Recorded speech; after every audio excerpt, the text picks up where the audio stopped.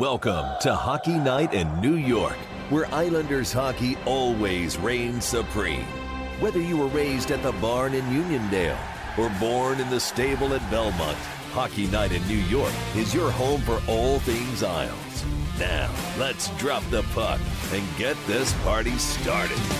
Ladies and gentlemen, it is Hockey Night in New York. Welcome to the program, everyone. It is Sunday, October 8th, 2023, coming at you live from Floored Media in Rockville Center for another fantastic show here at Hockey Night in New York. Mr. Arthur Staple of The Athletic is back covering the Islanders. He's going to be joining us a little bit later. My name is Sean Cuthbert. With me, as always, is Mr. Stefan Rosner. Stefan, how are you? I think I have to say I'm doing fantastic, Sean. Yeah, that's the route we got to go. I'm glad to hear that. Fantastic's the word of the month, I think. Word of the month. The word of the year, yeah. Perhaps. But glad to hear you're doing well. Welcome back to another edition of Hockey Night New York here at twitch.tv/HockeyNightNY. And, of course, before we dive into the main stuff here, we want to thank our wonderful sponsors, starting with the great Blue Line Deli and Bagel. Satisfy your hunger at 719 West Jericho Turnpike in Huntington and, of course, 217 Carlton Avenue in East Islip. Check out the menu. Order ahead at BlueLineDeli.com. Also, for the season opener on Saturday, stop into the Huntington location between 5 a.m. and 4 p.m.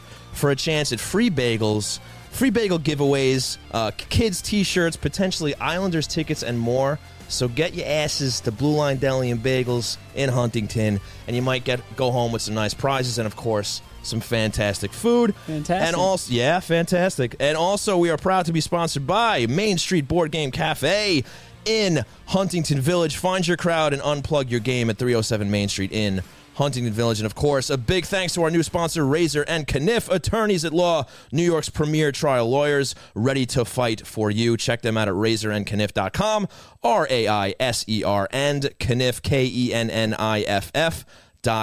And, of course, a big thanks to Floored Media here in Rockville Center. So, Stefan, preseason is over.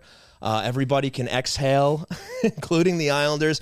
And somehow after this, they have basically a week off, which is kind of uncommon after preseason. Yeah. So not sure how that ended up happening for the Islanders, but here we are. So we can run through this real quickly. Obviously, not the most successful week, but it doesn't really matter because it doesn't count.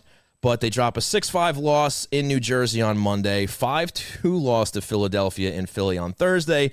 Friday, a 3-0 loss versus the Devils at UBS Arena. Does it matter?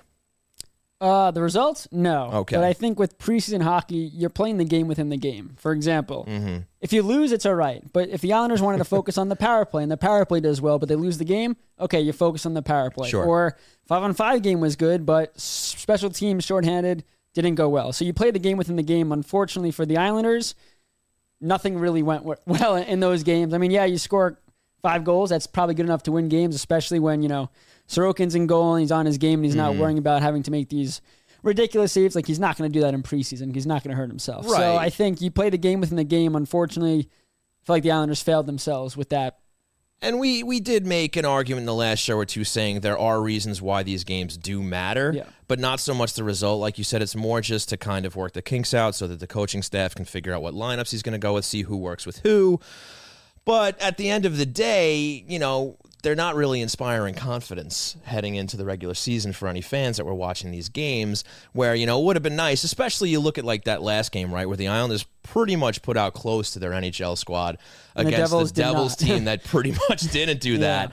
And they not only did they lose the game, they got shut out. And, after the game previous against the Flyers, you say, oh, well, the Islanders put out an AHL squad and the Flyers put out their NHL squad. So no big deal. They lost. But then you flip the script and they still lose either way.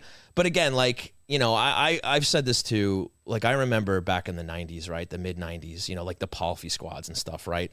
And maybe even later on, when the Islanders were, still trying to get into the playoffs in, the early the 2010s or whatever, with, Michael Grabner and stuff like that in the team. And they'd go, 4-1 in the preseason. You'd be like, all right, they're looking pretty good, right? But then the season would happen, teams would actually show up and play a real hockey game, and, they end up missing the playoffs and all that. So, I would just say anybody who may or may not be concerned about the results of these preseason games, yeah, sure, maybe keep in the back of your mind, okay, they could have made me feel a little bit better about how things went, but at the end of the day, it doesn't matter until game one starts, and that starts on Saturday. I think Friday, if you're looking at the worst losses, I think it's Friday. And we spoke to Nelson before the game, and Brock said, we want to have a good game tonight because this is our film. This is our full NHL lineup. This is our film. We have to sit with this. We want to have good film on our power play, our 5-on-5 play, all that stuff. That way when we prepare for Buffalo, we have good film to work off of.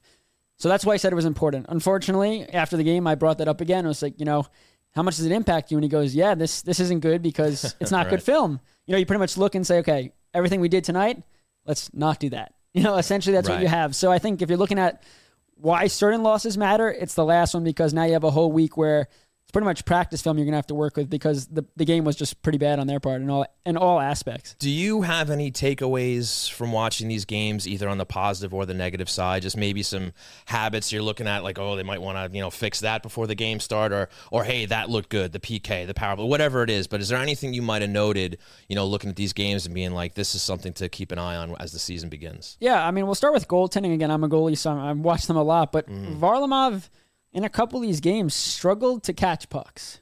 Now, I saw you mention that now on it could Twitter, be as something as breaking in a glove. Could be that, but it seemed, it was his first game of the preseason. He had that issue, but that's rust. And again, he didn't play in the playoffs at all, and barely played down the stretch. We got off much longer than everybody else. Well, then in his last preseason game, against the Flyers, you saw the same issue, and then you're wondering, okay, just something to keep an eye on. The other thing too is communication in their own zone. A lot of backdoor plays wide open for the opponents. And again, the Islanders, sure, they're going to rely heavily on Sorokin, and their offense is going to have to be much better. But, defense is still the bread and butter of this team, and their defensive structure has to be a lot stronger. And again, those backdoor plays is just about communicating who's taking that guy. So that's positioning huge. Is important, and that's something you'd like to think you're going to see in preseason hockey. But again, like these guys, they're kind of playing to shake the rust off. Now, you have some of the younger guys that are playing for spots, and those guys are going to be busting their tails. And maybe some of the guys who don't necessarily have a guaranteed spot in the starting lineup might be saying, okay, I better, show well here, just to make sure Lane is still has me penciled into that role, whatever it is, right? But for the most part, you guys got guys out there shaking off rust, just kind of getting their game legs ready for game one. And I'm not trying to start the excuse train here heading into the season, but it's just you got to take a lot of these games with a grain of salt, and like they're not going into the corners 100% head first. Like there's hits, there's heading and stuff like that, and there's physical play, of course. But I don't think you're going to really see what this team is made of until the puck drops on Saturday. Yeah, and again, going back to preseason doesn't count. You have two examples of how much preseason does count for the Islanders. One, Palmieri got into a game. Yeah, we didn't think that was going to happen. We didn't think that was going to happen. Yeah. That kind of changes everything in terms of your lineup outlook. And again, going back to Oliver Wahlstrom, guy, ACL injury in late December, doesn't get back, skated this summer. Pretty much those games were his only taste of hockey since then. And you saw that he quite wasn't up to speed just yet. Who knows what that means for him on opening night. But that's why preseason matters. Guys like that get into games that if there was no preseason, you're going right into a season coming off injury. So that's, again, another reason why preseason is important. Yeah, and let's focus on him a little bit because I know we want to talk about the lineup in depth a little bit more, but we're going to be breaking for Arthur soon. But let's talk about Wahlstrom here. Yeah. Obviously he was out for a long time. He had to rehab the knee. He had to, and he said a lot of great things about the process and where his mindset is, which is great. You want to hear that. Yeah. But the question is, how long is it going to take for him to catch up? And I think what it looks like so far is he hasn't yet, and he's still kind of trying to find a place. And obviously everybody around the team, fans included, are looking at this guy and hoping that he's finally going to get it together, and he's finally going to be a guy that they can rely on to score goals 5-on-5 and on the power play, and just kind of finally carve a regular niche in an important role in this team. And that's what we're waiting for. And I think the question now is, and when we start talking more about the lineup, that it'll come into play, but where is he at right now? Like, how close is he, and what does he have to worry about as far as maybe some of the players he's competing with? Yeah, and that's the other thing for Wahlstrom is he didn't really stand out in preseason play while others fighting for spots did. Again, they're teammates. They want to see everyone do well, but Gauthier proved to Lambert that he has no reason to not be in the starting lineup. A guy like Fasching, too, before his injury that he's dealing with, did the same thing. So you look, and Lambert's got to do what's best for the team. If Wahlstrom's not 100%, which, again, physically, he might be 100%, but that injury, that's usually a year until someone's back to normal, a regular non-athlete guy. Now you're talking about a guy who's only 8 months or whatever in. It's going to take a couple of months. It took Anders Lee. I mean, he played, but it took Anders Lee a couple of months until he looked like himself. And unfortunately for the Islanders, how tough this division is, how tough the conference is, you can't have somebody out there that's not 100% full game-wise when there's guys that are that could benefit the team more. Well, that's the tough thing that Lane is going to have to gauge here, right? Because I think we all kind of know that Wally has the most upside as far as a guy who's going to be able to contribute offensively. When you look at guys he might be squaring off with in the Holmstroms, the Gauthiers, and you know, throughout the lineup there, and the Fashings of the world maybe, right? So I guess the question is, how long is Lane willing to wait for Wally to get to that point? And is he even at the point where he gets into the lineup on day one, right? And then if he is, how long is Lane willing to wait until he finds a stride? And that's like the balance, and that's kind of what's working against Wahlstrom, is where he needs the time to catch up and get back to NHL speed, but at the same time, if it takes him too long, you got guys chomping at the bit to take that spot away from him. And I guess that's the positive here, is that the Islanders did make depth signings. For example, if Wahlstrom wasn't ready, right? Are they going to an AHL prospect who's not ready? And then you have the whole issue of him getting into games, but he has to get acclimated to NHL speed, things like that. So the Islanders do have, again, like guys like Gauthier, Holmstrom, who's played, Fashings, in case Wahlstrom isn't ready yet. But I think this is a huge week for Wahlstrom. You have a whole 5 days, right? Unfortunately, the issue with Wahlstrom right now is catching up to NHL speed. The only way you could do that is by playing games. So the question is, you're out of preseason games. So the question is, like you said, does Lambert allow Wahlstrom 5, 6, 7 games to prove that he can get there?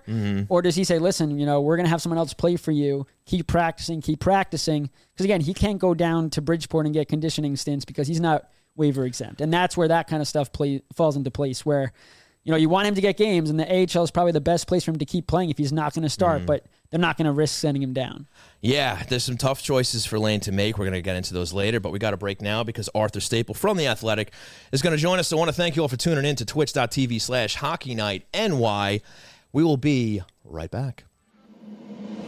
If you're an Islander fan, there's nothing like a big win, a tasty meal, and great company. And Blue Line Deli and Bagels provides all that and more. Owned and operated by die-hard Islander fans, Blue Line Deli and Bagels happily serves Bagel Boss bagels and a full menu of delicious food and beverages. Whether it's breakfast favorites like pancakes and omelets, specialty heroes and wraps like the Hat Trick and the Hip Check, or fresh-made coffee and smoothies, Blue Line Deli and Bagels has you covered. So stop on in to the flagship location at 719 West Jericho Turnpike in Huntington, or the new spot at 217 Carlton Avenue in East Islip for their familiar, friendly service and the best food around. And don't forget, you can always check out the menu and order online at BlueLineDeli.com or pick up the phone and call 631-944-3222. Blue Line Deli and Bagels. Our goal is to make you a hero.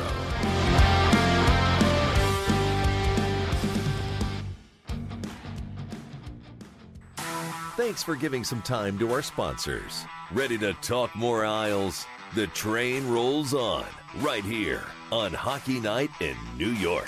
That's right, ladies and gentlemen. The train rolls on here at Hockey Night in New York. And joining us, returning to covering the New York Islanders, Mr. Arthur Staple of The Athletic. Arthur, welcome back. Didn't know you were coming back, but here you are. Thanks for coming on. How you doing? Good. I didn't know I was coming back either, but this is the way things go sometimes. So Kevin Kurz went back to Philly, his hometown. I'm sure he's happy to be there. He was happy to do the Islanders for a couple of years, and here we are back again. It's nice to be back. So as far as we know, is this going to be a full season thing, splitting time with the Rangers, or is it kind of like a TBD? We'll see what happens.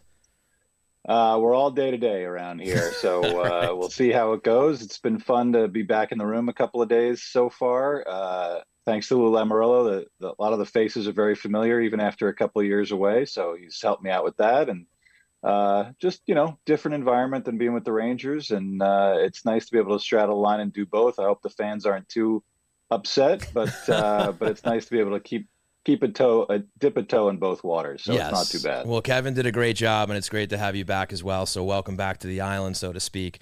So let's dive into it. The first question I want to ask you, from what you've been able to see of the Islanders, I guess, through camp and preseason since you came back, is maybe something that you can tell us that maybe the Islander fans can be optimistic about and feeling good about going into the season, and maybe something they should be a little concerned about.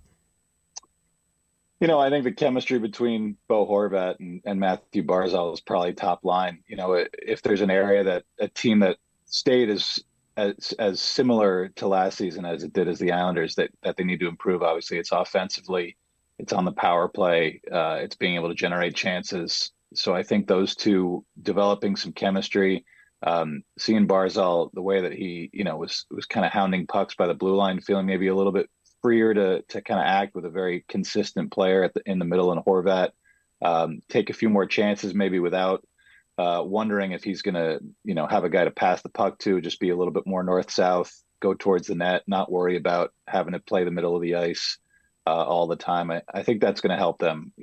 I think the search for a third member of that line is still ongoing, but that's probably something I think you'd feel the most optimistic about. And if you're an area of concern, I'd have to think it's how Oliver Wahlstrom looks. It just doesn't seem to be right, whether it's he doesn't trust the knee yet. He doesn't seem like himself. It just feels like we're kind of getting to the end of the options with him. I don't know that there's anything really to be gotten in terms of a trade, or if it ends up almost you can't picture like a Kiefer Bellows type situation where he ends up on waivers or being claimed or just kind of disappearing for nothing. But he's sort of heading in the direction of being a guy who's not in the lineup every night, and that's not going to make him a better player. So it's a little tough to watch right now. Hey, Arthur, thanks for joining us. Just want to ask you again, you did a story about Barzal, about playing the wing. What is your sense on his confidence level, switching positions? I never get a sense that his confidence level is anything but sky high no matter what he's doing. So that part hasn't changed in a couple of years of not being in the room consistently. He just he's a guy who has incredible faith in his abilities.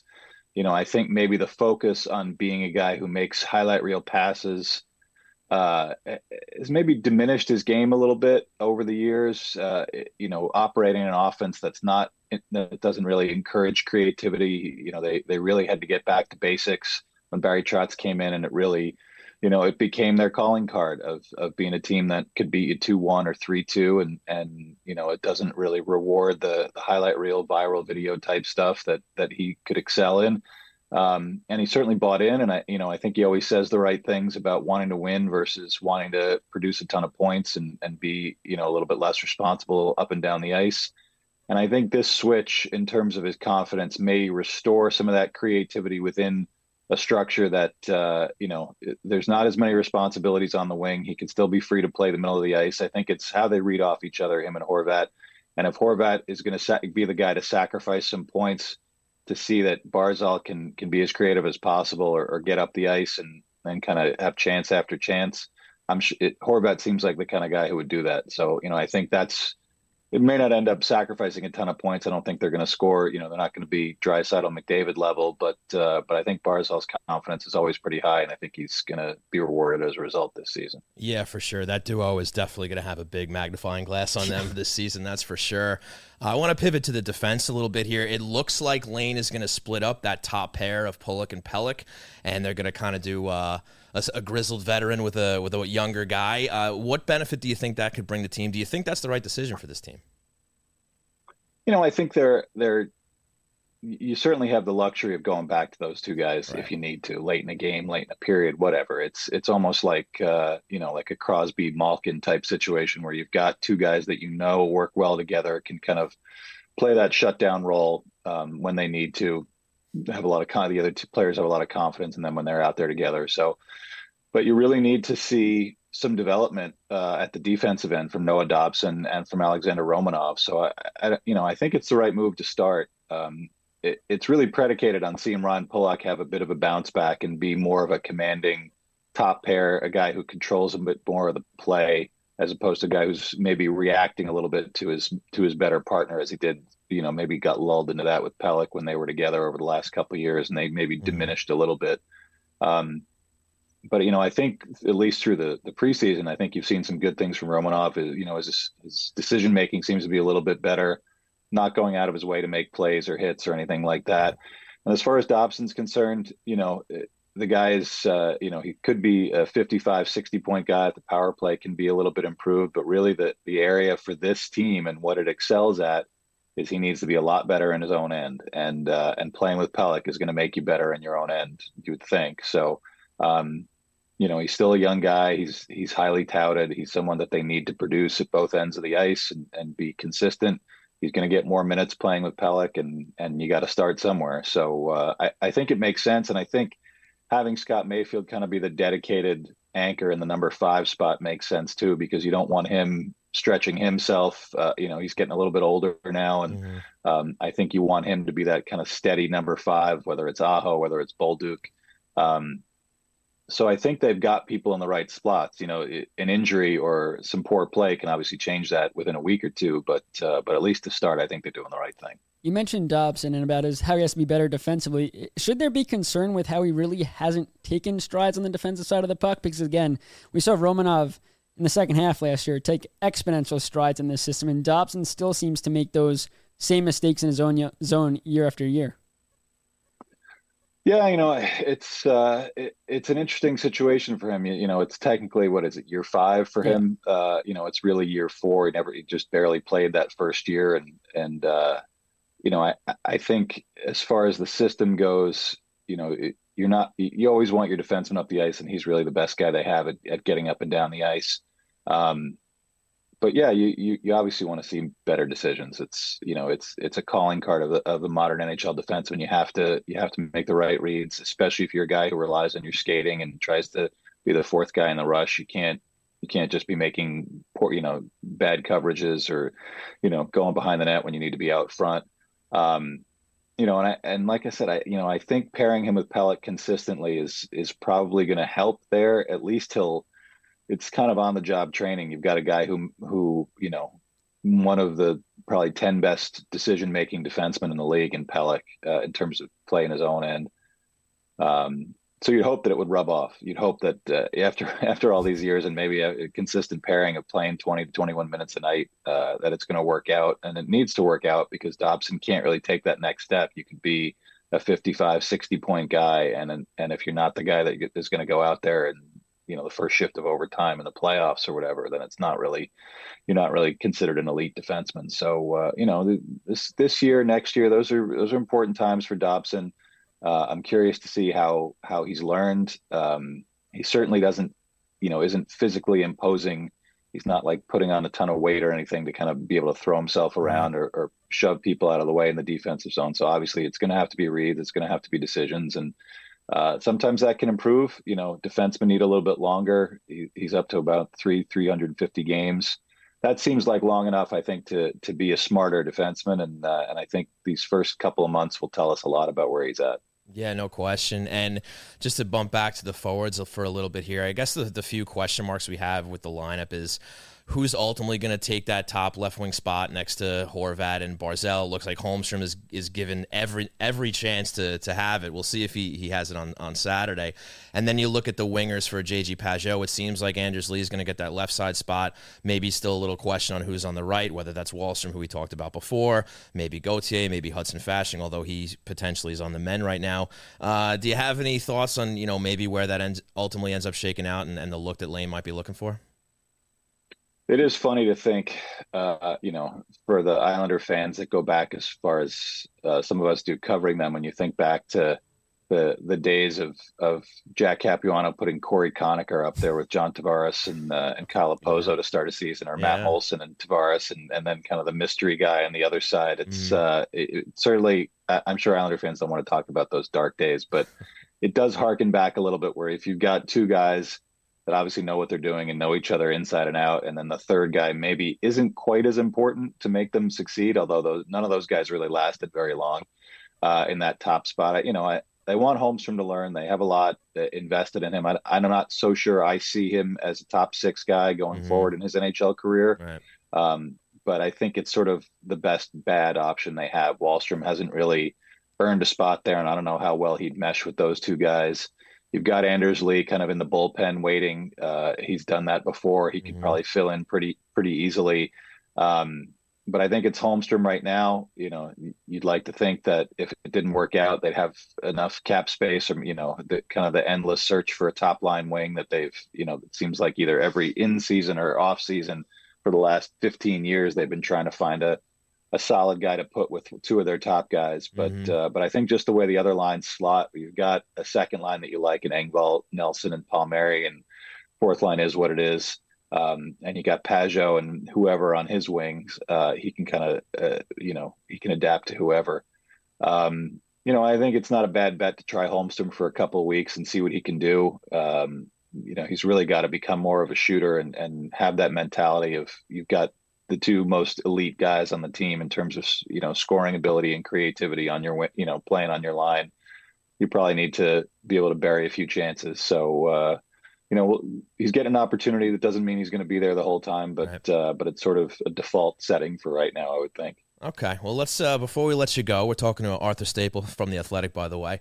Let's get into prediction land a little bit here. Outside of Sorokin, who I think is obviously going to probably be the biggest factor in this for the New York Islanders, who will be the biggest reason the Islanders make or miss the playoffs this season?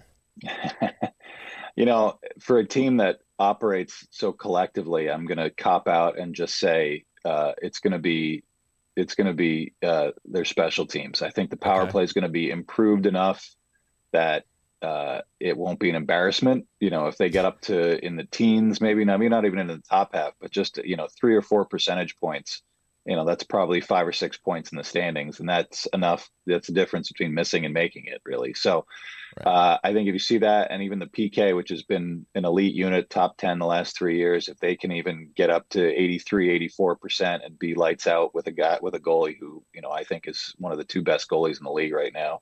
I think that makes the difference. It makes sense to me in my mind that a collective effort is going to be what gets them in, because it's one of the 2 or 3 teams in the league that is, even though it has some star players on it, it is devoid of the, they don't operate as a star system basically, and they don't rely on their stars other than the guy in net.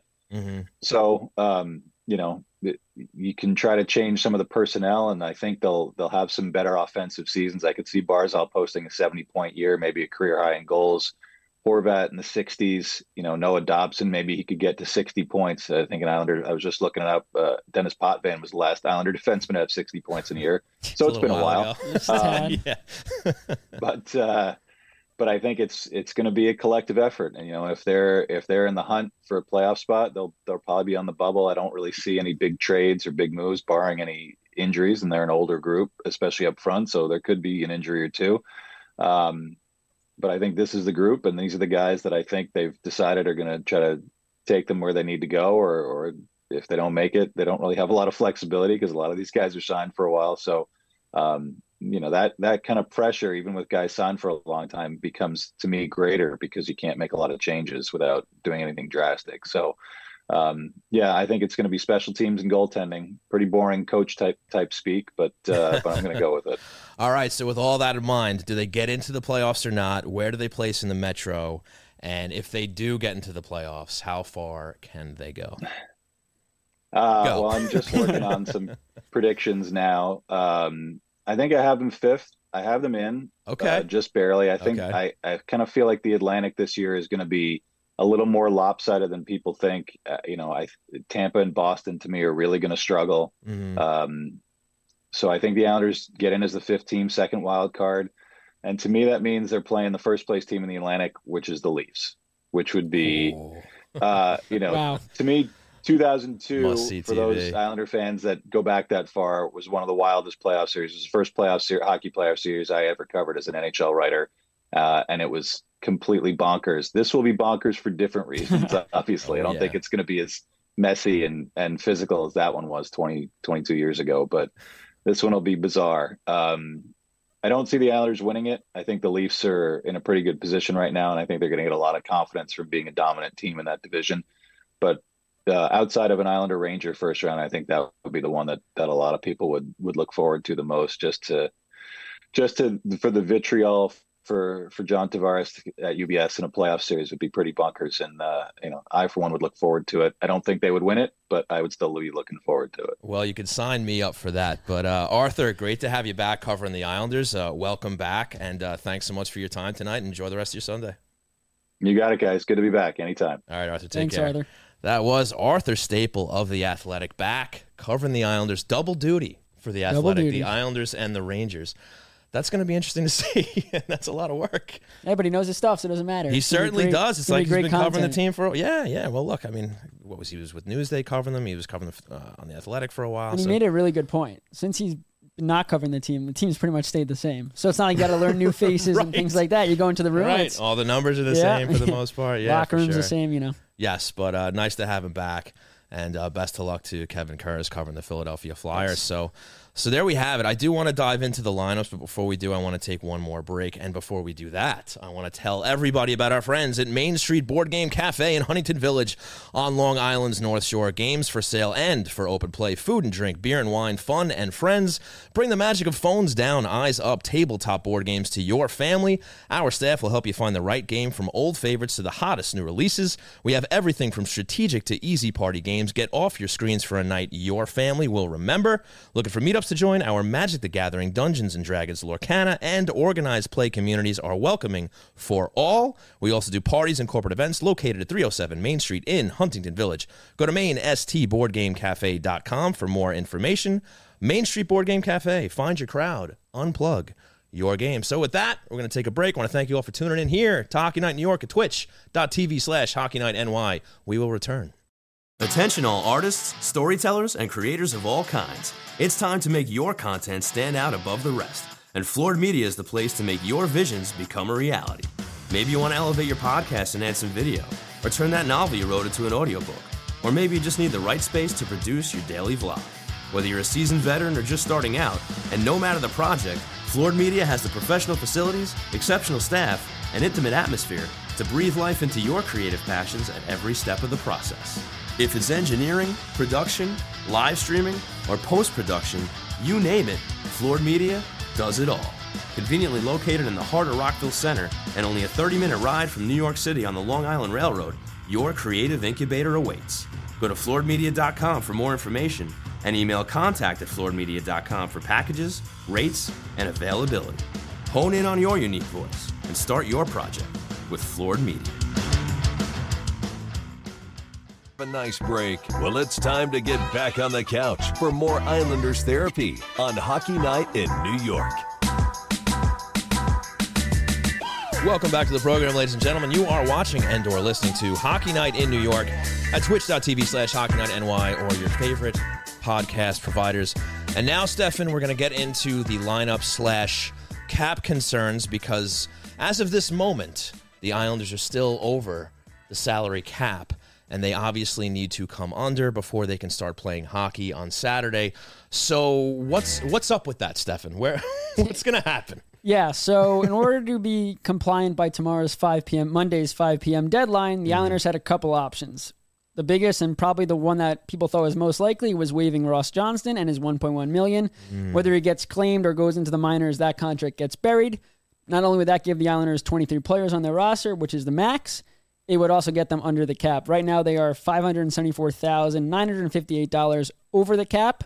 The other option was sending Simon Holmstrom down and his $863,000 and change, which would, again, get them under the cap. Now, there's things that could happen from now until Saturday. Johnson wasn't waived today. He cannot be waived tomorrow because it takes 24 hours. Right.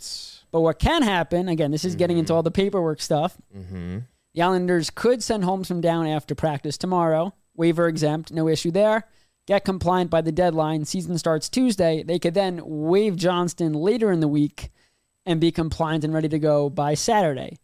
But or just keep Holmstrom in Bridgeport. Yeah, exactly. Or they could or they could go a 22-man roster, which we're seeing a lot of teams do because that's more cap that you could accrue heading into the deadline and things like that. So a lot of math and stuff that is way over my head, but there's things that can be done. Except, again, the biggest thing was Johnston saves the Islanders more money if he gets waived or sent down, and we know how much cap space is important. Yeah, and this is a hot topic among Islander fans.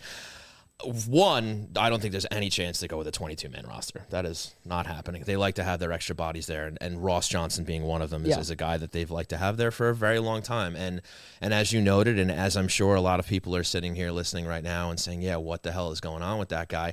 And I get it. And I talked a little bit about this on Twitter a little bit with my buddy Ryan. He had some passionate things to say about it. But listen, I know, I get it from the outside looking in that everybody's like, Johnston barely plays. When he does, he plays a very limited role. He gets out there for maybe 4 to 5 minutes, polices the ice a little bit. Maybe he gets into a scrap. And yet, year after year, he's still here taking that $1.1 million in cap, where this is probably maybe the first time where it's really, we've hit a point where it's like, oh, we might actually have to move this. The Islanders may actually have to move this money so that they can have the most ideal squad possible up in that 23-man roster, right? This may finally be the time where you look at Ross Johnston and be like, hey, good soldier, you've been here, we like you being here, but that 1.1 mil now is actually causing a bit of an issue because we have player A and player B that we want sticking around. And that ultimately could end up happening. But as we've also seen, this man has been immune to moving up and down the roster or, the system ever since he's came in. And there's obviously a reason for that. And there may be plenty of you out there that are sitting there like, I don't care what the reason is, I'm not going to agree with it. And that's all well and good. And that could be simply because they just want a guy for, police insurance, right? If they're playing a certain team, they want to be able to have him there to get in the lineup to kind of put the fear of God into some players there, just to make sure that nobody's taking liberties on their players. Maybe that's the reason. Another reason is he might just be a great damn guy in the locker room. He's probably both, honestly. And you might be sitting there saying, okay, well, what the hell is that worth? But the thing is it's worth a lot. It's worth a lot. There's locker room dynamics. There's reasons why Matt Martin and Cal Clutterbuck are still on this team. Yeah. And that's not even me saying they're done and they're toast and they can't play anymore. But those are two huge guys. There's a reason why Cal Clutterbuck's been wearing an A now for a little while, because, yes, what we're seeing is happening on the ice, and that is ultimately the most important thing, how they perform, whether they're putting goals in the net and whether they're winning hockey games. Absolutely, no question about it. But there's a whole element outside of that we're not privy to, the viewer, right? Stefan has a little bit more of a view into that than we do, and then you have the coaching staff, you have the management staff, and they have very specific reasons why they keep these guys there. And you might still be saying, well, I don't buy it or I don't care. But there's a reason why certain players, even looking back at like Leo Komarov, right? Like how long were fans saying Komarov's got to go? What's he doing here? But he's another guy that they felt was valuable enough to be in that locker room, whether he was playing 5 minutes, 15 minutes, or whatever the case may be. And I think this is another case of that where Ross Johnston helps keep the glue of this team together. Now, is he as important as Matt Barzal or Ilya Sorokin? Clearly he's not, because I think, he played 16 games last season or whatever it is. But there's certain guys that help keep the mentality of a locker room in place and where it needs to be, because it's not just how you're playing on the ice, but it's also mental too. And I know I'm getting into this whole psychological aspect of the game, but you make a great point. But it's important and it's a real thing. Now, it's up to Lane Lambert and Lou Lamoriello to decide how much that's going to factor in when it comes to a guy like Ross Johnston, and if he belongs, or if it's worth bumping somebody else off the squad to keep him there. We're going to find out within this week whether that happens or not. But I'm just trying to give a little benefit of the doubt to those guys, and maybe just a little peek into why they may or may not be keeping a guy like him around, because I don't know. I'm not in the locker room. But Lou Lamoriello and even Barry Trotz before Lane, because he's a guy who kept Johnston around too. Yeah. There's a reason why those guys wanted him to stick around. We don't know exactly what that is, but they have their reasons. And I think, all of those guys, particularly Lou and Barry, have built up enough clout in the NHL to be given the benefit of the doubt as to why they're keeping a guy like that around. So now to wrap up my rant on Ross Johnston. You sure you're ready? And why he's still here, I think the easiest thing for them to do as far as this cap compliance thing goes is to just send Holmstrom down and then see what happens within this week. Maybe a guy tweaks something, during this week of practicing that they're doing, right? And maybe there's a way to do an IR thing where a guy ends up on IR, and maybe there's another way to open up salary cap space. I'm very curious to see where this all goes. But ultimately, for me, the easiest thing is, especially now that we're past that waiver point, it's probably just going to be Holmstrom, at least for now, being sent down. No, I agree. And I think, again, going back to the Johnson point, I am in the room. Again, I'm not going out and partying with these guys to really know exactly what's happening, but he is not there for the meetings. He is beloved in that room. I mean, everybody loves him. And you have to remember, too, is the extra skaters hold a tremendous amount of value. They're on the ice later with the goalies, working with the backups, doing extra drills. I think, too, if they do waive Johnston, he has so much value in the organization, because the Islanders' prospect pool now, there's a lot of young guys that are trying to make a name for themselves in Bridgeport and need protection. The Islanders' Bridgeport team lost a couple of veterans this summer. We had Chris Terry on. You're losing veteran mentorship and guys down there. So having Johnson down there, if he does get waived and does report, which I think he would, that's a huge. I mean, Johnson and Fasching practiced with the AHL squad a couple of days ago into the last couple of days of camp, and I asked a couple of the prospects, and they said it was awesome having him out there. You could learn a lot from guys, even if they don't play. I mean, Johnson was in the press box a lot, obviously. So much value. Again, he's not a rookie. He's been around. He knows what it takes. Again, he doesn't have the skill to be a top 6 guy in this league or play every day, but tremendous value. Again, the players love him, and that's why, again, this group has stayed the same for so long. There's so much value with each guy in that room. Yeah, and I'm going to play devil's advocate with Holmstrom here. I mean, Arthur just had some skepticism about him being on the top line, right? We've already expressed skepticism about Holmstrom being on the top line. And if he doesn't slot in anywhere else, like let's say the only other spot he could possibly play is on Pajot's wing on the third line, right? Then, is he going to get that spot over Hudson Fasching or Gauthier?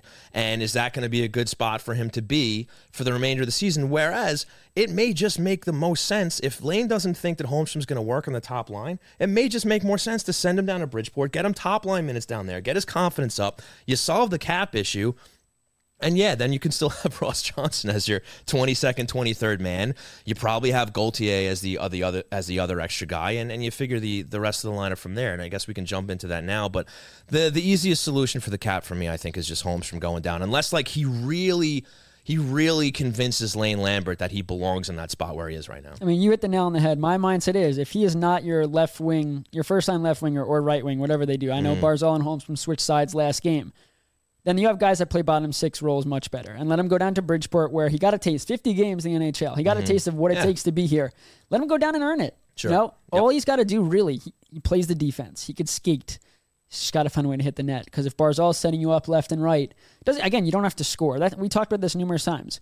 Rebounds. You have big body Horvat. You have Barzal who's got the skill. If you don't hit the net, you don't have options for rebounds or anything like that. So hitting the net is the biggest thing. I talked to Kowalski about it during development camp.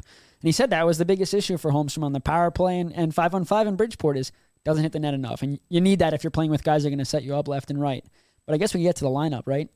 Yeah, so we know that the D is pretty much set. We know we have our 7. We know that they already trimmed that out. There's no mystery left with what 7 guys are going to be playing D for the Islanders. I guess the real question is twofold. Is Aho hanging on to the bottom pairing, which it looks like he is, at least to start? And are they going to stick with that splitting of Pelech and Pulock, or are they going to try Pelech with Dobson, and they're going to try Romanov with Pulock? I think that they are. It looks that way. I have no problem with that. Let's see where it goes. So the defense is pretty easy unless you have something else to add there. What I would add is I think the organization wanted to see Bolduc in his second year coming up, really take the chance to be that 6th guy and run away with it. Mm-hmm. And I'm not saying Aho played so much better than Bolduc, but Bolduc just underwhelmed in preseason. Mm-hmm. He looked like what he looked like in the second half last year and in the playoffs, which again, confidence is a big thing. He needs reps. Mm-hmm. And I think, again, people may say, you had Salo, send Bolduc down, let Salo play up here, let Bolduc play every day. Bolduc's not waiver exempt.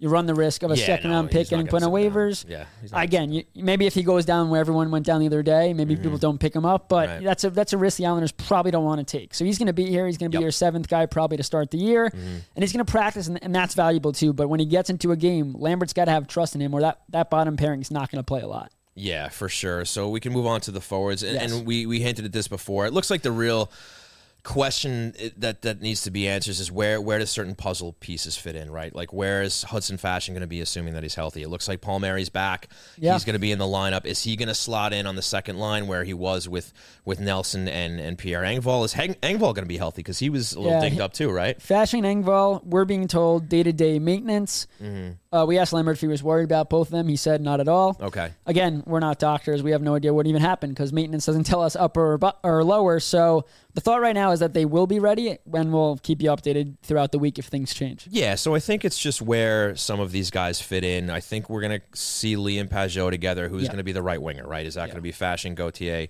perhaps Holmstrom, perhaps Wahlstrom? Then the top line, is Holmstrom going to stick there on the top there? Are they going to give Wahlstrom a shot yet? Doesn't look like it. I don't think so. And, do they maybe break up that second line from last year, which I know we're going to talk a little bit more about? Maybe Palmieri getting a shot up there, maybe Engvall if he ends up being healthy. And, the way I look at it, at least for who's going to be in the lineup to start the first game, as far as there or being in the press box. I think Gauthier is your extra forward. I do think Johnson will be the second extra forward, and then the rest of it's going to play out like it's just a matter of who ends up where. I mean, there's still an issue just figuring out who's on the right wing of Pageau and Lee, depending on Fasching and depending on Wahlstrom, you know what I mean? And then who ends up at the top. So where do you see all that going? Yeah, so I'll start with my scratches. I disagree with you. Again, not saying you're wrong. Sure. Based on Lambert's quote the other day about Wahlstrom saying that he needed to catch up to the pace, not quite there yet, and when he gets that opportunity to get in, we'll see where he's at. That hinted to me that he doesn't have a great week this week. He's going to be an extra. And again, I don't think that's a terrible thing. If there's guys that are 100% ready to go, right, you need to kind of rely on that. So I do think that Wahlstrom's not going to start just for the fact that they need him to be effective if he's out there. And if he's not going to be effective, again, strong starts are huge for this team, especially in this division. I'd rather see someone like a Gauthier, who I thought really earned it. So Johnson and Wahlstrom are my extras. Now, the way I look at this is you don't want to break up the Engvall-Nelson Palmieri line, but if they do have to send Holmstrom down, I do think that you need to see Palmieri up there. Again, we know Barzal could play left wing. You could put Palmieri on the right or the left. But I just think Palmieri does everything that Lambert wants. The other day, I asked Lambert, what are you looking for from that line? You don't need an elite guy. One, you don't have him. But two, you don't need an elite guy. And I think you need a big body that can skate, drive the net, win pucks in corners, and then when he gets the shot, hit the net and score. And I think Palmieri plays the defense, can skate. When healthy, he's crashing the net. Also, I think he has the best long-distance shot on the team. So I think he fits so perfect there. And again, Nelson and Engvall, to me, are a duo that you shouldn't break up. If you're going to break up the other side, sure. But they've showed so much chemistry last year, of course, but in preseason, they've shown a ton. I think Gauthier and that line, two big guys on Nelson's wings who have speed, who are smart, who could transition the puck. That line, just from a physical standpoint, how big these guys are, it's going to be so difficult to defend. I think that line could work really well. And again, Palmieri being up there, I think it makes it more balanced rather than a Holmstrom who, again, if he doesn't hit the net, those are key opportunities off the table. And you don't want to see Nelson's line have to be that line again. Because Horvat and Barzal should be able to produce on their own. You don't need that third guy to be the goal scorer. But when there are chances to be had, need the shots on net. I think Palmieri brings that the most. Looking at my third line, again, Wahlstrom not being involved, I think it's Lee, Pageau, and I think it's Fasching. This was a guy last year who forced himself into the lineup, and then when people were healthy, remained in the lineup. And if he's ready to go, we saw that he's able to change his game based on who he plays with. We saw it in that preseason game with Nelson. The offense, the key plays in the offensive zone he made to Nelson, they looked great together. But again, if he's on the shutdown defense line with Lee and Pageau, he's very responsible in his own zone. He has the IQ, has the positioning. I think that line can flourish, and then you have your fourth line. And again, things may change based on how well the fourth line does or just health. But I think for Fasching, the best place for him is on the third line with Pageau and Lee. Yeah, I think you got a pretty good lineup going there. I think I'm probably being more hopeful than anything that Wahlstrom gets into that opening night roster. And you want him to, right? Yeah, no, listen, yes, because if he's not eventually there, then there's an issue, right? He's a guy that they kind of want and need to pan out. But for all the reasons that you laid out and for what Arthur said earlier, there's probably a decent chance that Wahlstrom sits on Saturday, assuming everybody's healthy, right? And maybe he needs a little more time. And maybe Lane's like, look, Fasching, he's ready to go. He's looked good in preseason, and he can bring me a little more of that defensive side of things. He can play the PK, all that. They're probably not putting Oliver Wahlstrom on the PK, right? So he might just have a more defined role right now until they figure out what the hell Wahlstrom is going to bring to the table. Gauthier, sure, he could potentially work on that second line. I could see that happening. I mean, the thing is, they have guys that are options that they can rotate. They can get looks with these Very guys, versatile. see what works. Yeah, I mean, look, it doesn't mean whatever we see on Saturday means that has to be what it's going to be going forward, and that it's going to be, because we know that it's not, whether it's injuries or whether somebody isn't pulling their weight. But they do have guys that can kind of utility throughout the lineup, and you can kind of try to plug them in different spots and see how they work. But I mean, we're pretty close. We're close to being on the same page here. I mean, you mentioned the versatility. I think when Zach Parise, when you found out he wasn't coming back, or maybe he's coming back in the future, if it's like nobody replaced Parise, right? Right. But I think you've seen with the Gauthier signing where he could play pretty much on any line and bring that IQ. And you have Fasching, who you say could play in the PK. He's played in the net front in the power play. You kind of have players that, again, no one can replace exactly what Parise brings. He played everywhere, up and down the lineup, the work ethic. But having Fasching, Engvall, Gauthier, those three together could really be those versatile options for Lambert that maybe you didn't think you had when you lost Parise. I think the biggest question with Parise, aside from his work ethic, which we all love to highlight and note, is where's the 20 goals coming from? Yeah. That's 20 goals that are being removed from the lineup, and is it going to be goals by committee, or is it going to be a guy who steps in here, whether it's Engvall or otherwise, and says, I'm going to be that 20 goal scorer now? And you look at that's what we're waiting for. And you look at, again, Horvat's, I mean, he can't struggle as much as he did there. That should help with the goal total. Barzal should have more goals than he's had. And again, the biggest question mark with Gauthier being in the lineup is the same thing with Holmstrom. When he gets the chance, can he score? Because that's the reason Gauthier has bounced around, is because he's pretty much been Michael Grabner, where all speed, gets those huge chances, breakaway chances from the outside. He just struggles to find it. But this camp so far, Gauthier has not only hit the net, he's scored, and they've been lasers. Yeah. So, I mean, that's a huge confidence boost for him if he gets into the starting lineup. And if he could hit the net and score, 10, 11, 12 goals, that's a plus. Well, ultimately, I think that this lineup on day one, game one, is a little better than what we saw day one, game one last year. Yeah. We'll see if they prove that on the score sheet. But I do think that there's some positives to look at as this team is heading into game one against the Buffalo Sabres. And now, it's time for What's on Tap, a look ahead at the Islanders' upcoming schedule. That's right. It's time for What's on Tap, a look ahead at the Islanders' upcoming schedule.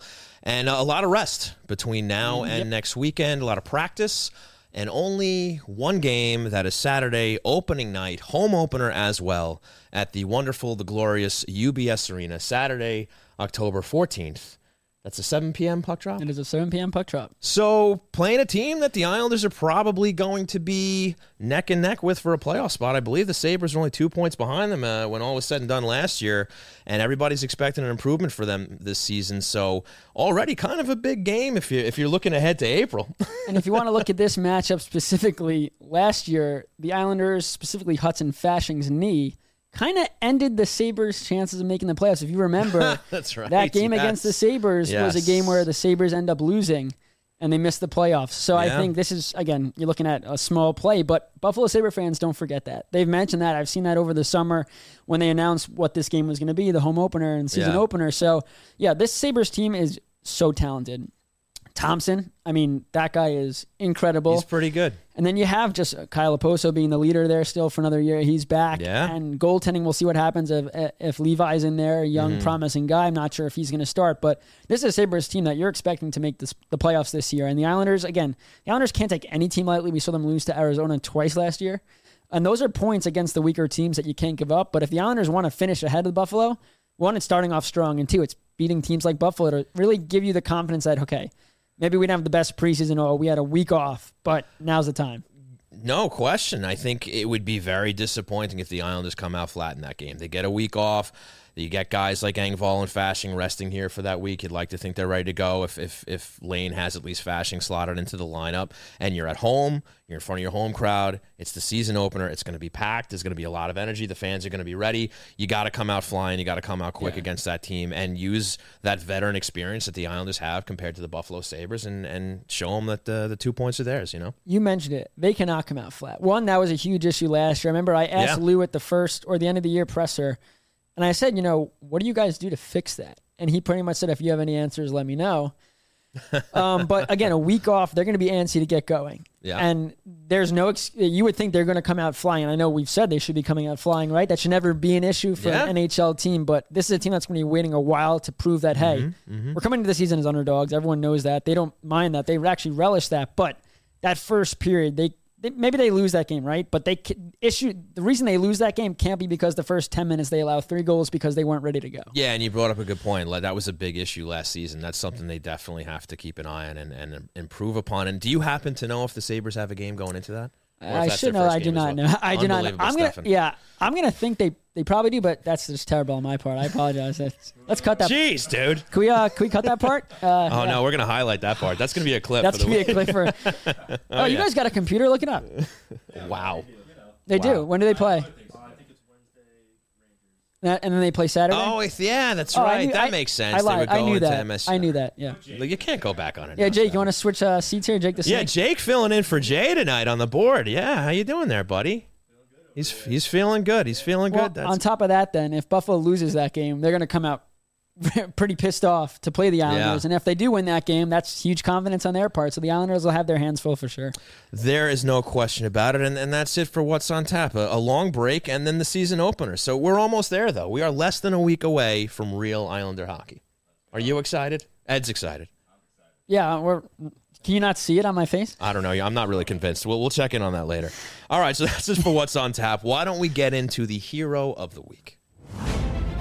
That's right, folks. When you hear this song, that means it's time for the Hero of the Week, brought to you by none other than the Blue Line Deli and Bagels half-price hero, which this week is to open the season, the Hockey Night in New York, featuring grilled chicken, buffalo sauce, mozzarella cheese, avocado in a sweet, delicious wrap. And we're changing the formula a little bit here on the Hero of the Week. We're not looking at a hero from this past week because, quite frankly, there really weren't any. Saturday.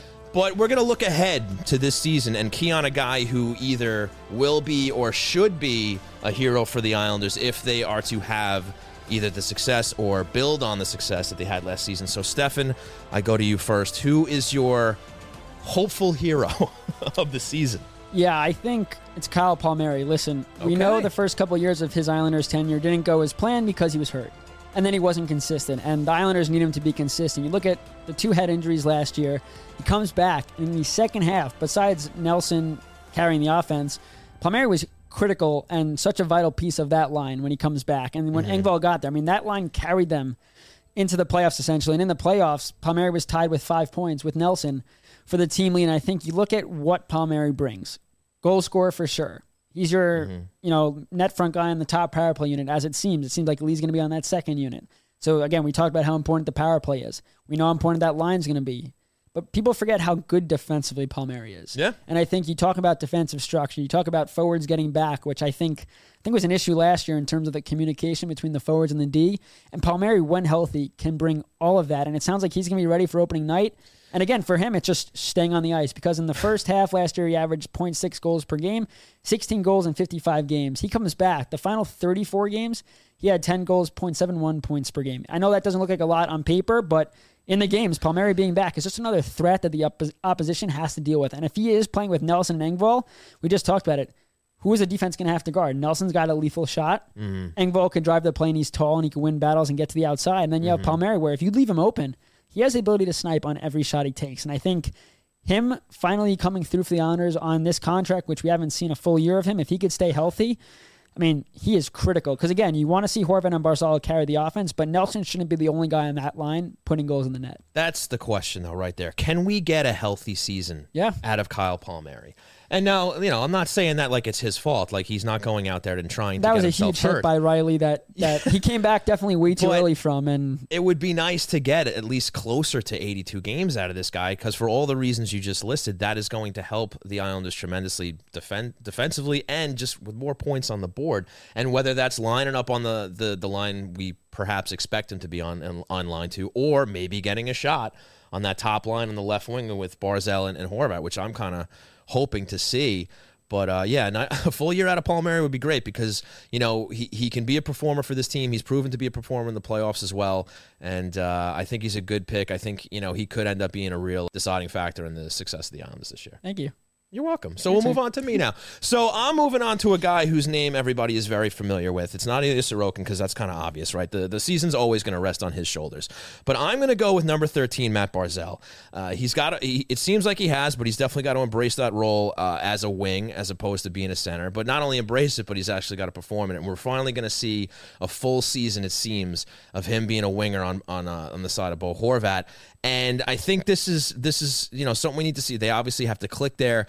But this is a guy who has been expected to kind of be the offensive leader for this team, and he hasn't established that yet in the sense that you've had a great support group and guys like Brock Nelson and whatnot. And I think him as a winger now next to Bo Horvat, it's time to see if Matt Barzal can kind of up his game as the forward leader of this team. And as Arthur kind of mentioned before, this is a real opportunity for Barzal to up his goal total and maybe be one of those guys in that like 25, 30 goal range if he's going to be getting fed a couple more pucks coming from Bo Horvat and stuff like that. But I think this is the year that Barzal really has to step up and establish himself as that first guy. His first season you had, Tavares was still there and whatnot. And he obviously, that was his best point producing year. But, let's see him kind of, take the ball and run with it. He's finally has a steady running mate here in Bo Horvat, regardless of who that third guy ends up being. This is a top 6 caliber guy that you hope that Barzal is going to be able to mesh with, and he can become that, top guy in this team. So let's finally see him be a leader on the score sheet and hopefully lead this team offensively, 5-on-5 and on the power play. And again, it's confidence in his shot. Horvat spoke about it. He's just got to keep shooting. We saw in the preseason so far and in the scrimmages at Northwell at their practice facility, he has the confidence of the shot. It is a lethal shot when he shoots it. And who really cares who's leading the team in goals on that line, right? Sure. We talked about how much, Horvat's got to score 40. Horvat's got to do this and that. No.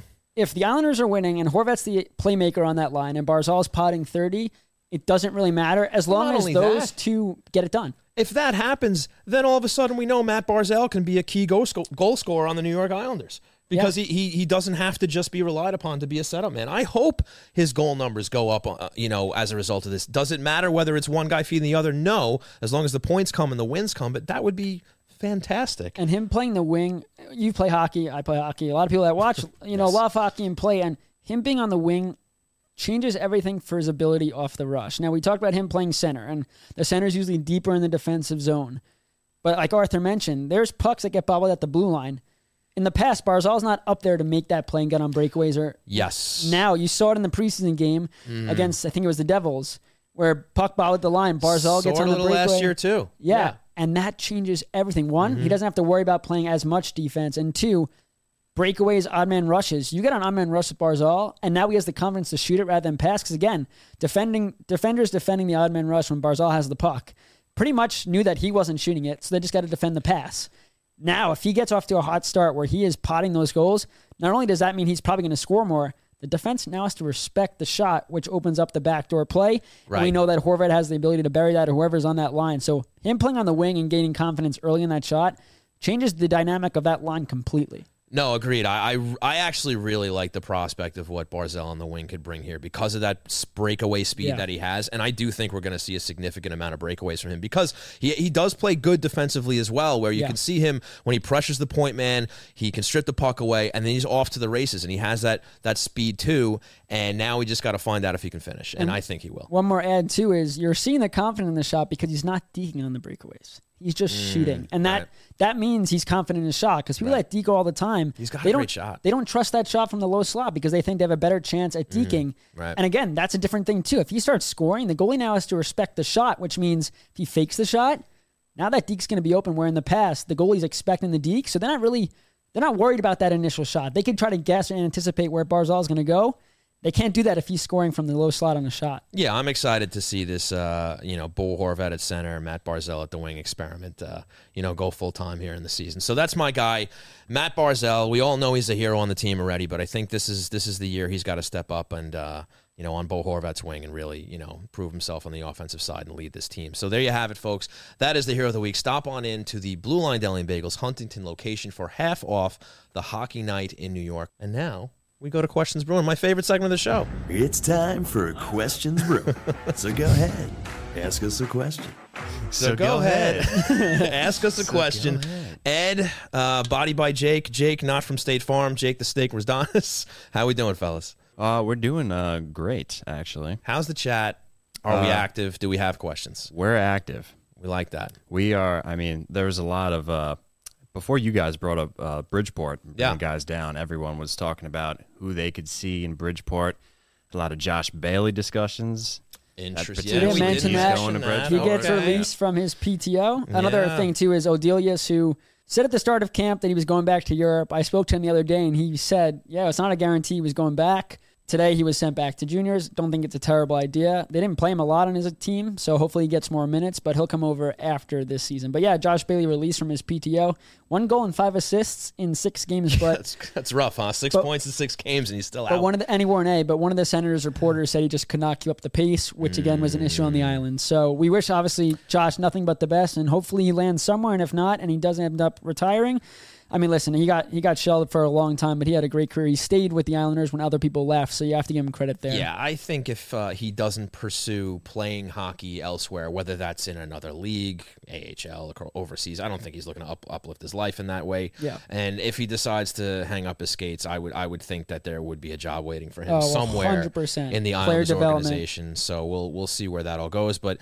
One way or another, best of luck to Josh Bailey if indeed this is the end of his hockey playing career. So with that, Ed, throw some questions at us. What do we got? We're starting off with none other than Mr. Tom Boyle. T-Boyle, let's go. Great question. When is the first viewing party, and will you be at Blue Line this Saturday? Wow. Lovely question, and that is TBD. We will be doing viewing parties again this season, but we are still working behind the scenes to get the particulars of that sorted out. But definitely stay tuned to our socials. Stay tuned to us here on the show. When we have some viewing party information, we will pass that along. And I will not be at Blue Line this weekend because I will be away. But I can't speak for Stefan. You going to Blue Line, buddy? Gonna get a Sammy? I will be at morning skate. If I do have the time, do my job. If I do have the time, I'd love to stop by. Now I want to. Well, buddy, I mean, they're open at 5 a.m., man. So just go in a little early. You know, get up a little early. And next question, but I love Blue Line Deli. I mean, sandwiches are great. Either way, you should all get over there because Donnie's going to have a lot of things going on, as I talked about at the top of the show. Jersey giveaways, ticket giveaways, bagel giveaways, all the good stuff. So stop on over there. Ed, what do you got? Next up from NZAB09.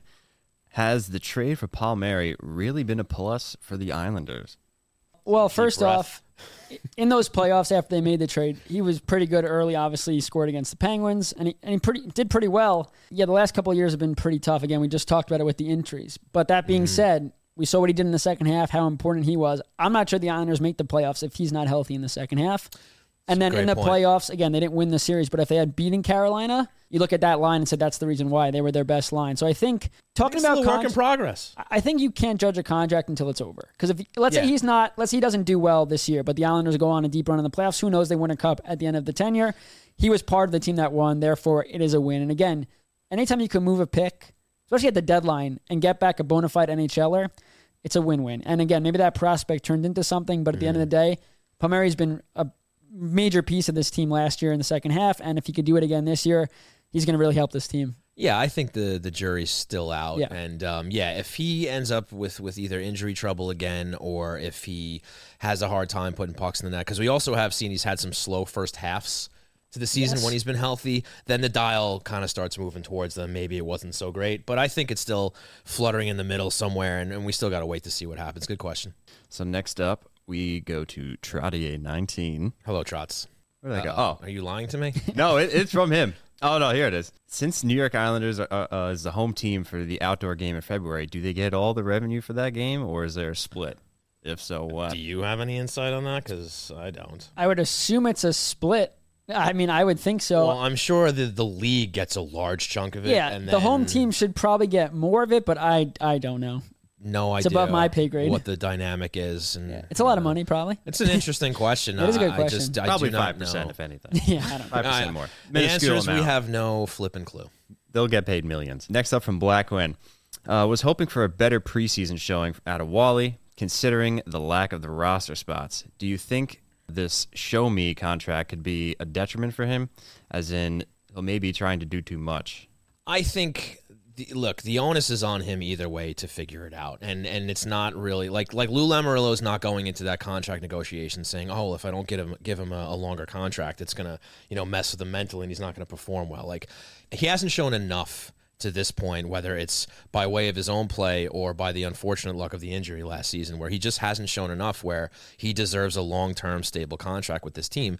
The good news is for the Islanders is he's still Islander property at the end of this contract, and they can decide what they want to do based on the body of work that he shows this season. But look, he's, as Stefan has noted, through Twitter and through his spaces here, Wahlstrom is saying all the right things. Yep.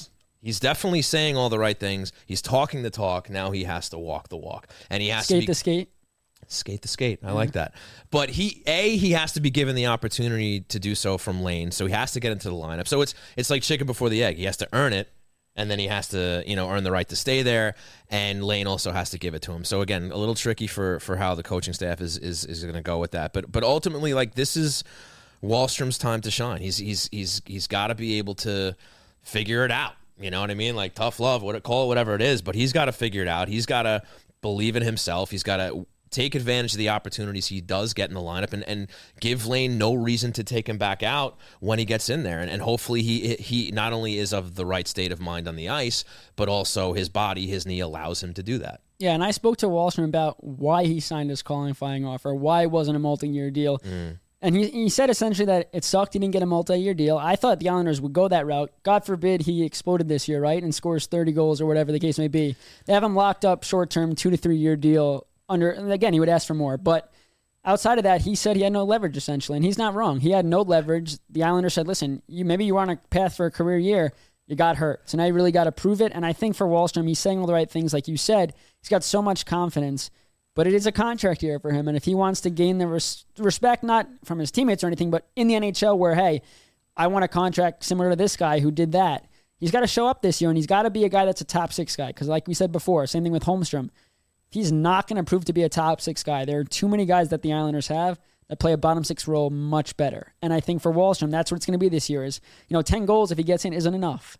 20 goals at the minimum should be what Wahlstrom's doing when he's healthy. And I think, again, he's got to get the chance to do that for sure. But if he doesn't get chances in the top 6 and he is playing bottom 6, whatever line he's on, he's got to lead the offensive rushes there. From the Islanders' perspective, this is the perfect contract to give Oliver Wahlstrom because they want that problem at the end of this year. Yeah. They want him to score 35 goals this year so they can be like, all right, let's talk 7 figures now. Yeah. Let's talk some money now. Yeah, I mean, is that going to affect their cap and worrying Cap's about the rest going of the line? Of course. The cap is going up as well. But the Islanders are basically saying, give us a reason to pay you. Give us a reason to give you 4, 5, 6 years, whatever it is, and throw, a few million into that. Now is his chance. And, we'll find out at the end of the season whether they're giving him another, short, term extension or a little money, or if they try to put him in a deal and saying that, hey, this guy needs a change of scenery and it's not working out here. That could happen too. But this is on Wahlstrom now. He's a big boy now. He's been with the franchise for a couple of years. Get out there, show your worth, your hype and all that kind of stuff. Start scoring some goals and make it happen because as we've named, there are plenty of guys on this team that can slot in and fill a role where he can be the outside man looking in. So it's time to shine. Yeah, he needs to be a threat. Yep. There you go. Next up from Rectify Gaming, he asks, hey, what's the confidence level with Bolduc? Does he impress during the preseason?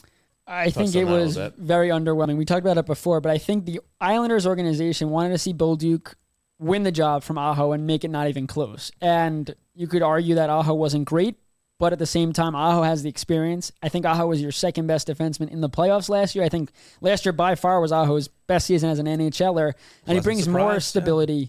And Bolduc he's making those rookie mistakes. Again, he was a rookie, but he's making them in preseason. He doesn't seem to have the awareness, and the timing is all off. And I don't think you could trust him right now. Now, again, practicing and making the team one obviously will help his confidence, but practicing every day is huge. But yeah, he had the chance to really win an opportunity here and start the season as the go-to guy. And if it struggled, then go back to Aho like we saw last year with Salo. Salo won the job, and then it didn't work out. But unfortunately, Bolduc just did not do enough in anyone's eyes to win that job. I mean, we're assuming so. We'll see what the lineup's like on Saturday, but unless Bolduc has some amazing week, I can't see him winning the spot. Yeah, unless he has some great practices. If he's shutting down the Horvat and Barzal left and right, yeah. Right, yeah, for sure. Yeah, and he's just another guy who needs to grow, and it's been noted all over the hockey world, the hockey space, is that defensemen sometimes take a little longer to develop, and, their curve are going to be a little different than forwards. I think that they still have high expectations for him. For sure. I think that they still, see him as a guy who's eventually going to wrestle a spot away on this team. It just might not be there yet. And we talked about it too, is COVID affected a lot. He was part of that COVID where they lost out on the season, and he was hurt the year before. So development-wise, it took a hit for him, and he might be a little more delayed than we expect, but that's a second rounder that the Islanders really need to see hit because they need help on that. They're almost lucky that Aho kind of did have a coming out party last season. If not, to give him a little more time to develop, If not, the Islanders probably needed to go and get a defenseman this summer. And some would probably still argue they still needed to get somebody. Yes, but that's true. That's neither here nor there. Ed, what do you got next? Mel Armenia, 22. What's up, Mel? Welcome back. By the way, I feel like I haven't seen you in forever. Is Lambert fired if the Islanders miss the playoffs? And I feel like we had a similar answer with Andrew Gross last week. I don't know if Mel probably wasn't there. But he said he was somewhere along the lines of he's on a tight leash. I'll say this. I mean, if they get off to a bad start and they're not even in contention a quarter of the way into the season, it's over. You might see him getting the boot even sooner. This is a team that has to win now, and Lane Lambert, he's not on the hot seat at least yet, but there's at least a couple of flames under the on the burner there just in case, because this is a team who if they don't come out of the gate here, Lou might be like, all right, I got to cut the cord to try to right the ship, because a lost season is not going to be acceptable for this team. Well, I think also you have to look at it is again, we've seen that the Islanders ownership doesn't want to get rid of Lou, but if Lambert's going and they miss the playoffs, I think Lou's going. So I think Lou has not a lot to lose in terms of his career, but if Lambert gets off to a bad start early and it's like first 5, 6, 7 games and the Islanders don't have a win, Lou's not going to sit there and be like, oh, Lambert, I'll give you more time, because time is ticking on Lou, whether it's this year, next year, the year after, and he's not going to go down without a fight. I agree. If it gets if they get to the end of the season, he's still the coach and they don't make the playoffs, I do see Lambert getting fired. Lou, I'm not so sure about. But I definitely think that Lambert has to have at least a playoff successful season. And again, we talked about the reasons why they should make it. Coming out flat, whether it's on the leadership group in the room, that's going to come back to Lane, and that can't happen anymore, really. Joey Pickles, I just want to touch again on basically what now for Josh Bailey. So what do you guys see personally for him? So we know for a fact, because he said it at these exit interviews last year. I saw him over the summer at Matt Martin's camp. He wants to retire, and when he ever does retire, he's going to stay on Long Island. He loves it here. All of his friends are here. His kids, family kids. His kids though are also close with Martin's kids, and Cizikas' not Martin's kids, but Cizikas' kids, Clutter's kids. This is a really tight knit group, and I do think when he does retire, whenever it may be, he'll work with the Islanders if he does want to work in hockey or development, things like that. But as for what's next, I can't see him going overseas for the family aspect. I know Ottawa was close enough where his family wouldn't have to move. But right now it's, he's a free agent now. So he's only going to go to a place that makes sense for his family. And if it is nowhere close by, I could see him retiring, but that's ultimately up to him. And we really shouldn't be, we can't say what he's going to do. Yeah, he might just be a dad for a little while. Yeah. We'll see. I know his kids are starting travel too. And as people who have parents who did travel, or you're a kid that did travel, that is a lot of time on the road, a lot of weekends, and that's good bonding too. There you go. Ed, what's next? We got another one from Mr. Tom Boyle. Okay. Is Pageau capable of scoring 20 goals? Oh, for sure. I think capable is certainly a word I would agree with. But again, you would love Pageau, if you're an Islander fan, to see him score 20. But at the same time, he has Lee on his wing, and whatever you want to say about Lee and his skating went down, Lee scored 28 goals last year. He's good for 25 goals a year. And Pageau really hasn't had, Parise was a weapon offensively last year, but wasn't the year before that. If Fasten's on that line, maybe he comes through more. But Pageau, let's not even go with goals. Karako, he had a career high in assists last year. If Lee still is able to find the back of the net, and they have a guy like Fashion who does bring offense, or Wallstrom is on that line, forget the goals for Pageau. Let him be an assistman and play that sound defensive hockey, which is his bread and butter, is winning those faceoffs and doing the other things. That way his line can be more offensive if need be. Anything else, Ed? That was pretty much the last one. That'll do it for Questions Brewing. So before we wrap, we're introducing a new concept to the show here. We're going to see how this goes, but we're inviting you, the listeners, the viewers, the fans, for a fan rant of the month. We are going to basically invite you to send us a video, a clip of yourself under a minute long. We're going to give you the topic each month. This month is, what are your expectations for the season, and tell us why. And you can DM us at Hockey Night NY. You can send us your videos there, and we will choose the best one for the show at the end of the month, and we will play it during the show. And if this takes off and you guys are into it, we'll do it every month, and we'll see what you guys got to say. So why don't you get your phones out? No cursing. No, yeah. And if you're just going to bash the guys and say this guy sucks and this guy's worthless, so those videos probably aren't going to make it. We're looking for constructive. It doesn't mean you can't have your opinions about how critical. Players. Yeah. You could be critical. We'll probably have a fan rant 1 month saying who's pulling their weight or who's not or whatever. We'll get there. But, if you're just going to basically be slinging garbage, I mean, you're wasting your own time and garbage. that video video's not going to get chosen, but we do want to get some feedback from you guys. So fan rant of the month, send us your videos again at Hockey Night NY. Send us a DM there, and we will pick the best one, and we'll play it the last week of October. So that is a little invitation for you. And with that, we are going to get on out of here. So big thanks to Mr. Arthur Staple back covering the New York Islanders for The Athletic. You can follow him on Twitter if you're not already at Stape Athletic. A big thanks to Blue Line Deli and Bagels, located at 719 West Jericho Turnpike in Huntington and 217 Carlton Avenue in East Islip. Check out the menu and order ahead at BlueLineDeli.com. Also, a big thanks to Main Street Board Game Cafe, located at 307 Main Street in Huntington Village. Find out how to unplug your game at MainSTBoardGameCafe.com. And a big thanks to new sponsor Razor and Kniff, attorneys at law. Nobody likes going to court, but when you have to, they are the best attorneys in the land here in New York. Remember, you can call them for a free consultation at 516-742-7600. They are ready to fight for you. And, of course, a big thanks to Floored Media here in Rockville Center. And, folks, maybe this is your first show. Maybe you're just tuning in for the first time. Make sure you rate, review, and subscribe. Show us some love or show us some hate if you don't like what we're doing. Tell us what we're doing wrong. Tell us what we can improve. And, tell your friends, spread the word. You can follow us at Hockey Night NY on Twitter, Facebook, Instagram, TikTok, all that good stuff. Stefan, where can we find you? You can find me on Twitter at Stefan_Rosner. That's STEFEN_Rosner. Islanders Hockey News and NHL.com. You can follow myself on Twitter. I refuse to call it X. At Shawnee Hockey, at SEANY Hockey. So, for Stefan Rosner, for Ed and Jake, for Floored Media, for myself, I've been Sean Cuthbert. We've been Hockey Night New York. Have a great rest of your Sunday night. Enjoy opening night on Saturday. We will see you next week.